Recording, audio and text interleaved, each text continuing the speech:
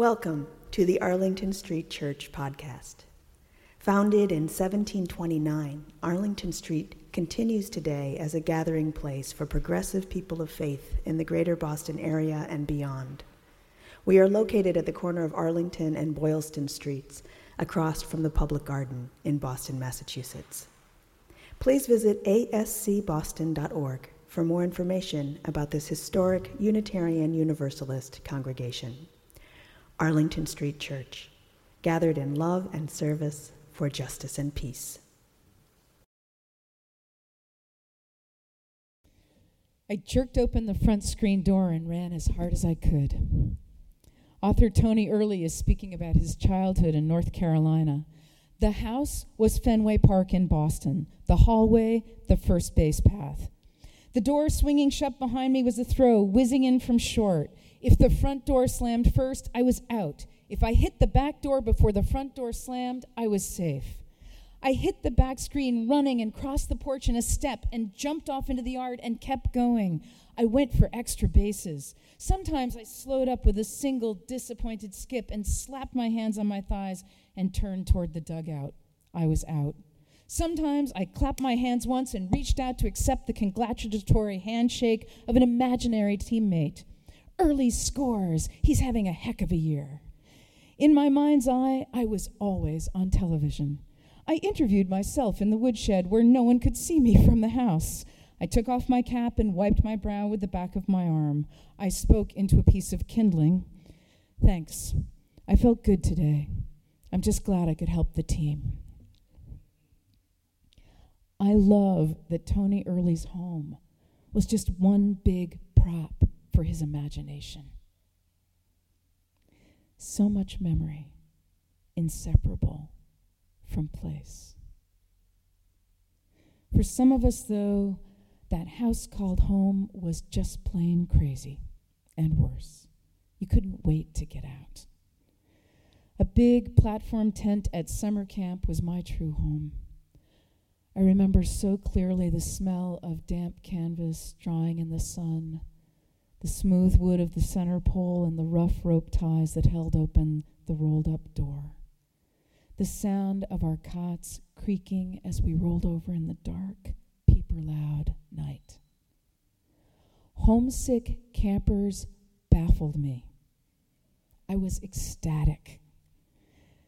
After I returned to the address I wrote in the upper left-hand corner of countless letters to camp friends, I sat in my bedroom staring into space, finally understanding what homesick meant.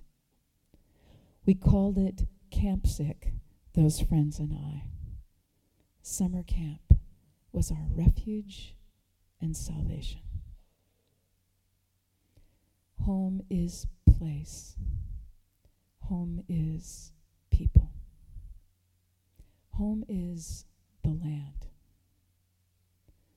I am driving across the country for the first time. 3 of us are moving a friend to the West Coast. The highway is long and quiet. The center of my compass is in Boston, but my sense of home enlarges as the vastness of the sky and the land begin to imprint on my heart. The brother of the friend we are moving lives in a Christian utopia in rural Illinois. It's important to her that we stop to spend the night with him. We are skeptical, but he is her only sibling. Their parents are dead. After a long day's drive, we tumble off the bench seat of the U-Haul. She introduces us, but my friend's brother does not offer his hand. I can see the pain in her eyes as he watches him sizing us up. We are welcome for the night, he says, but only one night. We do not fall within the guidelines of this utopia. His sons escape from their room and come running in their footed pajamas, shouting their aunt's name, and leap into her open arms. She gives them presents, Red Sox baseball caps, and make way for ducklings. They want her to read to them right now, and they sit down on the floor right there. Their mother does not emerge until dinner time. We sit down to eat together. For my friend's sake, I try very hard to be a bridge. I talk about what I am studying in divinity school, thinking that we share an interest in religion. They are dismissive. They do not hide their disdain. The room falls silent and feels very small. Jesus wouldn't like this. I stand to clear the table. My friends follow me. We huddle and decide to get back on the road rather than remain here with the enemy. We resolve to leave without making a scene of goodbyes. We clean the kitchen and repack the U-Haul. My friend hugs and kisses the boys off to bed. Her face is shining with tears. We slip out and I start the engine. Without looking back, we drive into the night, then stop and make camp on the edge of a pond. Kentucky farmer and poet Wendell Berry writes, "When despair for the world grows in me, and I wake in the night at the least sound, in fear of what my life and my children's lives may be, I go and lie down where the wood drake rests in his beauty on the water, and the great heron feeds. I come into the peace of wild things who do not tax their lives with forethought of grief. I come into the presence of still water, and I feel above me the day-blind stars waiting with their light. For a time, I rest in the grace of the world and am free." My friend is unmoored. How is it that there is no home for her with her only living relations? For a long time, I reached to redeem this stop along the way. I want to remember something other than the ways religion has broken this family, the ways these children will be encouraged to forget their aunt's name. I pin my hope on a small piece of paper I noticed taped to their refrigerator with a single word printed on it in capital letters. Impossibly, it is my favorite word, devotion. I say, let this word serve to bind you to these people, to keep the faith until you find some place to meet. 13th century Persian poet and Sufi mystic Rumi said, "Out beyond ideas of wrongdoing and right doing, there is a field. I'll meet you there." When the soul lies down in that grass, the world is too full to talk about. Ideas, language, even the phrase each other doesn't make any sense. 10 years later, my friend answers a knock at her door. 2 runaway teenagers stand on her steps, her nephews. When they come into the kitchen, they find a small piece of paper taped to the refrigerator with a single word printed on it in capital letters. It says, devotion. They have found their way home. There is no running away from home.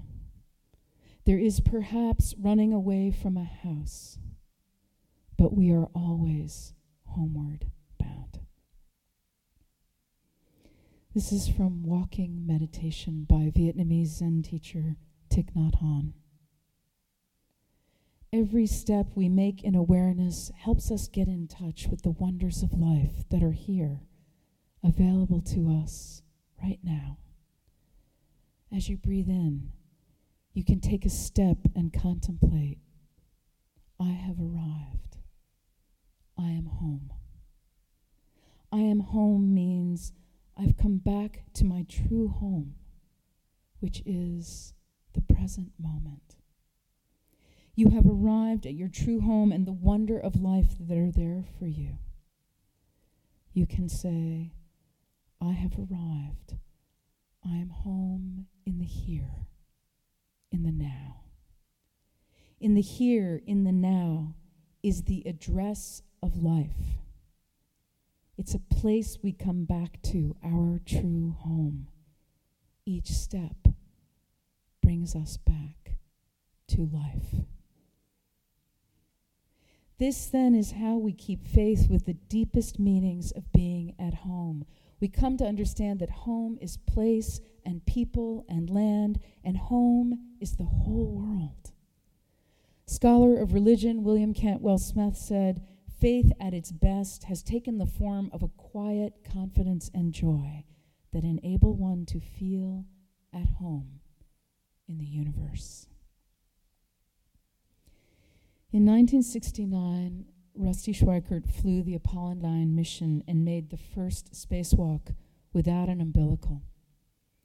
Afterwards, he said, "You catch the first glimpse of the Earth from space, and it's a beautiful sight. You pull out a world map and play tour guide. Hey, in 10 minutes, we're going to be over the Mediterranean again. You might want to look out."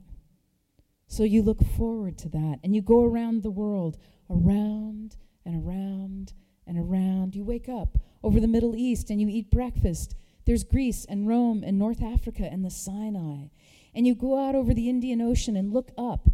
India pointed down toward you as you go past it, and there's Ceylon off to the side, then Burma, Southeast Asia, out over the Philippines and up across the monstrous Pacific Ocean.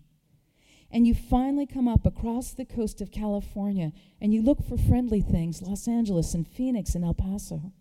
And there's Houston, there's home, and sure enough, there's the Astrodome.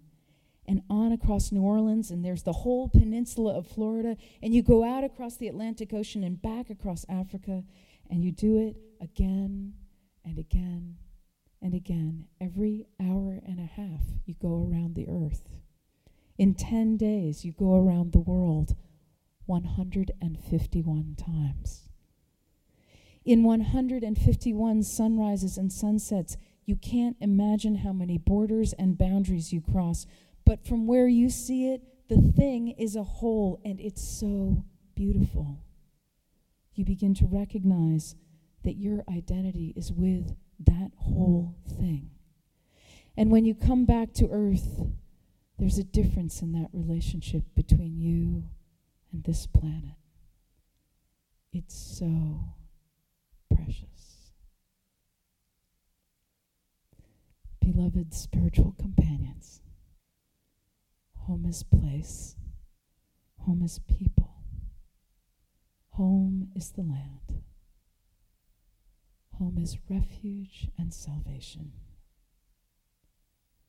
I am home means I've come back to my true home, which is the present moment. A small piece of paper taped to the refrigerator says, "Devotion." May we feel at home in the universe and know that home is the whole earth. Know that we are always homeward bound. Amen. Thank you for listening to this week's podcast. We would love to hear from you via email at office@ascboston.org or through our Facebook page. If you would like to support the good work of Arlington Street Church, please consider a contribution by check in the mail or through our website, ascboston.org.